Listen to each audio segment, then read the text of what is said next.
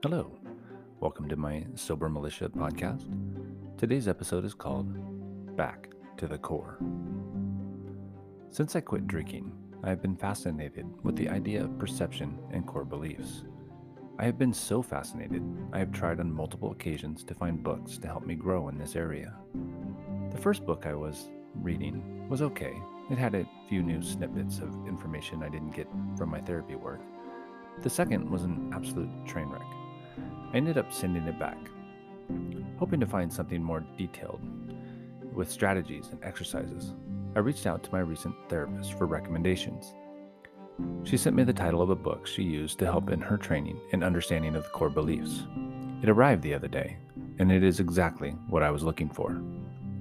It is basically a textbook, but it is full of the kind of information I wanted to find. I bring this up because I believe the ideas behind core beliefs are the keys to unlocking the potential for easy sobriety. Choice.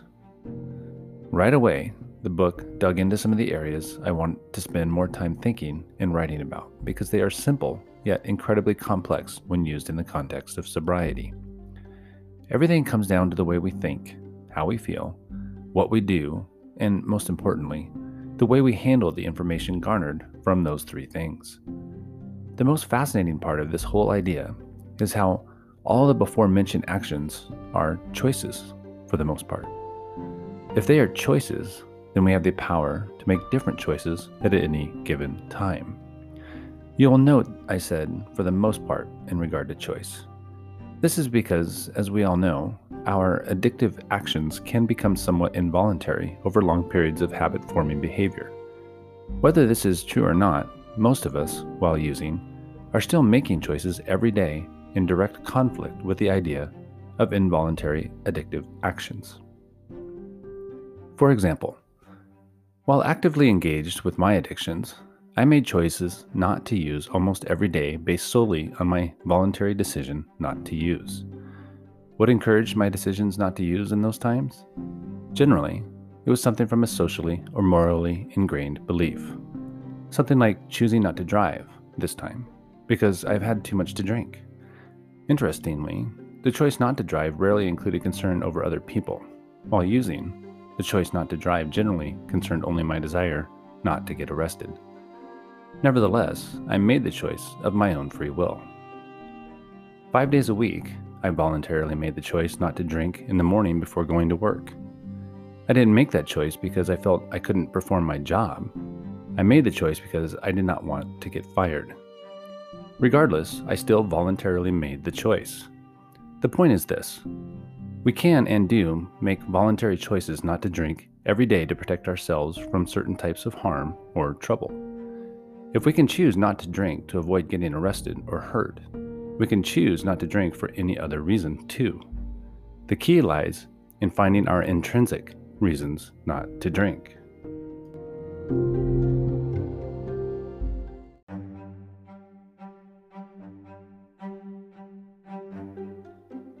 I can't.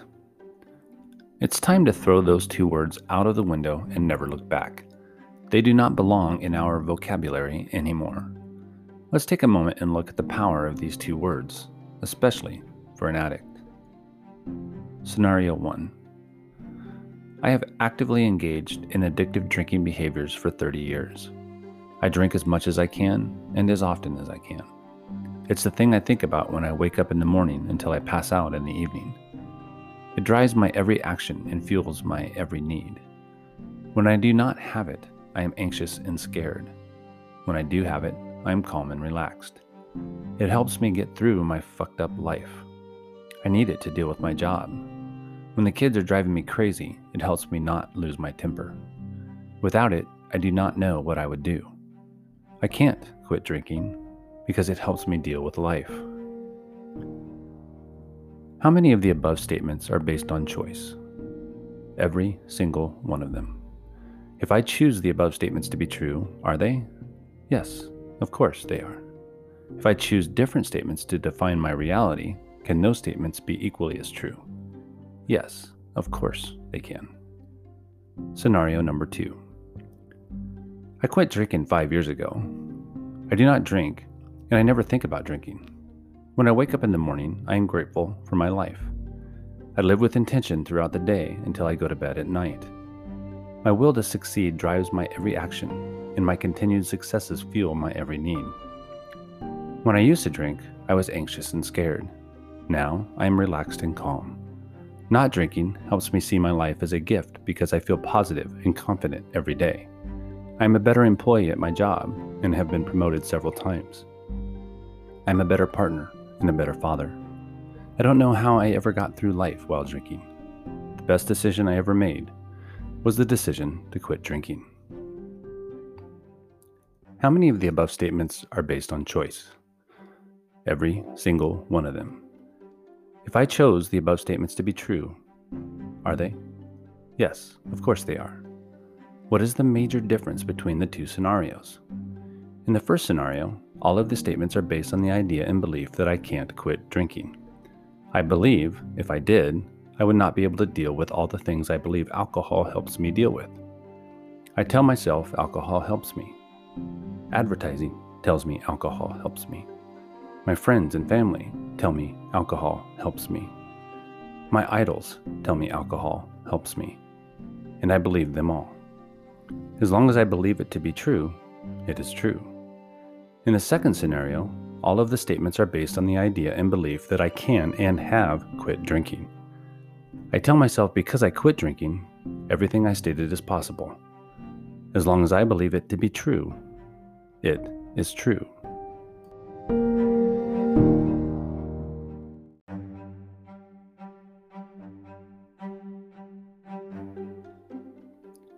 Motivation and perspective. How do we change our perspective? This is the golden question. Think about the times I mentioned earlier when we do make the choice not to use. What is the underlying difference? What is strong enough in those scenarios to keep us from giving in to our normal need to use? Why is it so much easier, or should I say more plausible, to make a choice not to use in certain situations? It all comes down to our motivation and our perception of the expected or desired outcome. When properly motivated, we can do almost anything. When we believe a certain way, we can use that belief to propel our drive to achieve and succeed. Here's the craziest part of this whole idea. Motivation and perspective are choices too. I can choose to allow anything to motivate me. It can be my desire to gain something, to do something, or to prove something. It can be anything I want it to be, as long as I believe it to be true. The way I perceive something is a choice too. I can choose to perceive alcohol as a thing that helps me deal with life, or I can choose to perceive alcohol as a thing that destroys my life. What makes either of these beliefs true are only my beliefs about these things. Cognitive, emotional, and behavioral characteristics. Here's where I'm going with all of this. Our core beliefs have three variables present at all times. The first is cognitive, or how we think about things. The second is emotional, or how we feel about things. The third is behavioral, or what we do as a result of the previous two. Understanding all three of these variables in a given situation can allow a person to actively join in their own conversation of why they are thinking, feeling, or behaving in a certain way. Understanding these things is a first step in actively making the changes necessary to effect real change in a person's life. Here's the catch. It is generally easy to identify the truth surrounding one or even two of the variables, but there is always the third, and it can sometimes be quite elusive. Starting Monday, I will begin to dig deeper into each one of these characteristics.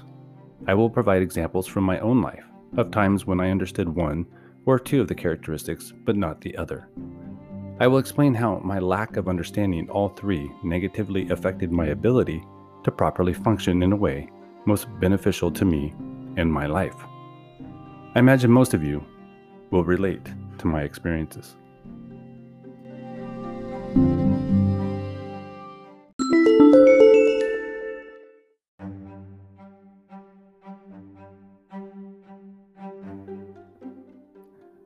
If you've been following my blog for any amount of time, you know that the idea of core beliefs And perception has become a pretty important part of my makeup in terms of how I look at sobriety or really the world at this point.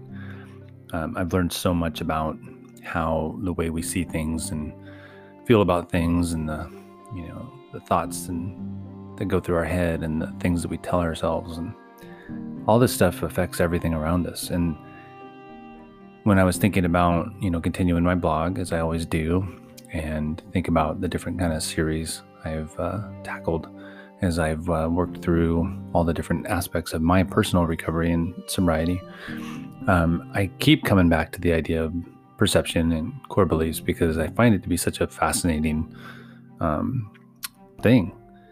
I learned about it first in therapy, and I remember when my therapist first started talking about it, it was new, and I understood what she was saying. I remember she would kind of walk me through it. She'd do these drawings and try to incorporate some of the things I was doing and some of my thoughts and beliefs and all that. And I would see it and I'd be like, okay, that's cool. I get it, but, seeing something or even understanding something is far different from enacting it. And so it took me a long time to really get it. And while I write this blog, and I may approach it from that point of view of how it seems obvious and easy to me now to see these things, it may not be for you. And I understand that. But I still think it's important to put it out there and to talk about it and discuss it and maybe get some thoughts going on in your heads. And I would really love to get some comments from people that read these and tell me what you're thinking or why it doesn't work for you. And maybe let's look at those reasons, and can we adjust the way we're looking at the things that make you feel like it's not going to work, and and play with it, start a discussion. I think that's the bottom line behind this whole idea of my writing about my experiences. There's no one size fits all. We've established that. There's no right answer. We have to approach things from the way we experience them. And that's different for every one of us, But for me, what I'm trying to kind of relay or put out there is that, there has been a big difference in my experience. And because of that, I have to try to figure out why. And the biggest thing I can come up with was the way I approached going into sobriety, and the way I felt about it, the way I thought about it, the way I looked at it, as opposed to when I've tried to quit other things like nicotine, and how difficult that was for me. I didn't have that same mindset. But the most important and most amazing thing that happened to me in this whole journey, and I've talked about this before, but I think it's super important, was that while I quit nicotine a couple months before I quit alcohol, the nicotine, experience was awful. And, I gained a bunch of weight. I felt like crap. I was, angry. I was irritable. It was just a horrible experience. My wife can attest for that. But the thing that was so incredible was, while going through all that, I added on the idea of, hey, let's quit alcohol too, which, looking back is pretty funny, but that's what I did. And the way I approached alcohol was very different than the way I approached nicotine, in that I approached it from the point of view that, with the help of some books I was reading and some friends I'd talked to, and, some of the things I was starting to understand, from a completely different mindset. And quitting alcohol became much easier than the nicotine. And while that's interesting enough, what was truly amazing was that once I realized how I was approaching alcohol was helping and making it such an easy transition, that automatically played into how I was dealing with nicotine as well.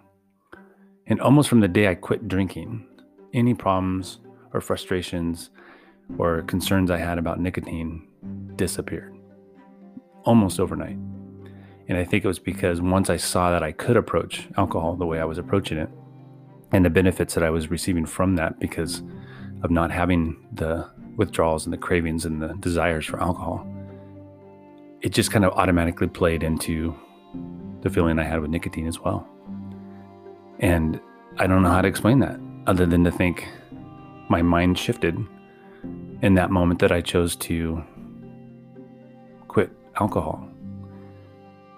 And I just never had a problem with either since. So it's pretty fascinating to me. And I think it's an incredible, testament to how powerful our minds can be. And that's why I continue to kind of go back this way of this idea of core beliefs and perception. And I'm trying to work it out too. I'm not an expert in this at all, but I'm sharing my experiences and how this knowledge that I am gaining from some of the stuff I'm reading and therapy and people I've talked to, how it does apply. And if it's applying for me based on what I've known or learned, then that means it can apply to other people. And so I'm passing that information on. It's just, here, check this out. Tell me what you think. Try it. Can we tweak it? Let's look at it from a different angle, whatever you need. But to me, there is some truth to this whole thing. And I have to share that because I've heard so many stories of people struggling to extreme degrees. And I just want to be able to help people not have that experience. So if this doesn't work, resonate, or anything for you, I understand that too, man. Just throw it away. Don't worry about it. Find the thing that works for you. But this is my journey, and I'm passing along my journey, hoping to reach some of you that may resonate with it. And hopefully it'll help you along your journey. So thanks again, everybody, for reading my blogs, for listening to my podcasts. I appreciate the support so much.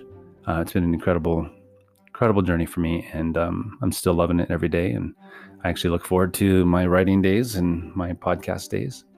I'll be doing some more video casts coming up here real soon, so keep an eye out for those. Till then, hope you guys are doing really well. Stay safe, stay strong, stay sober.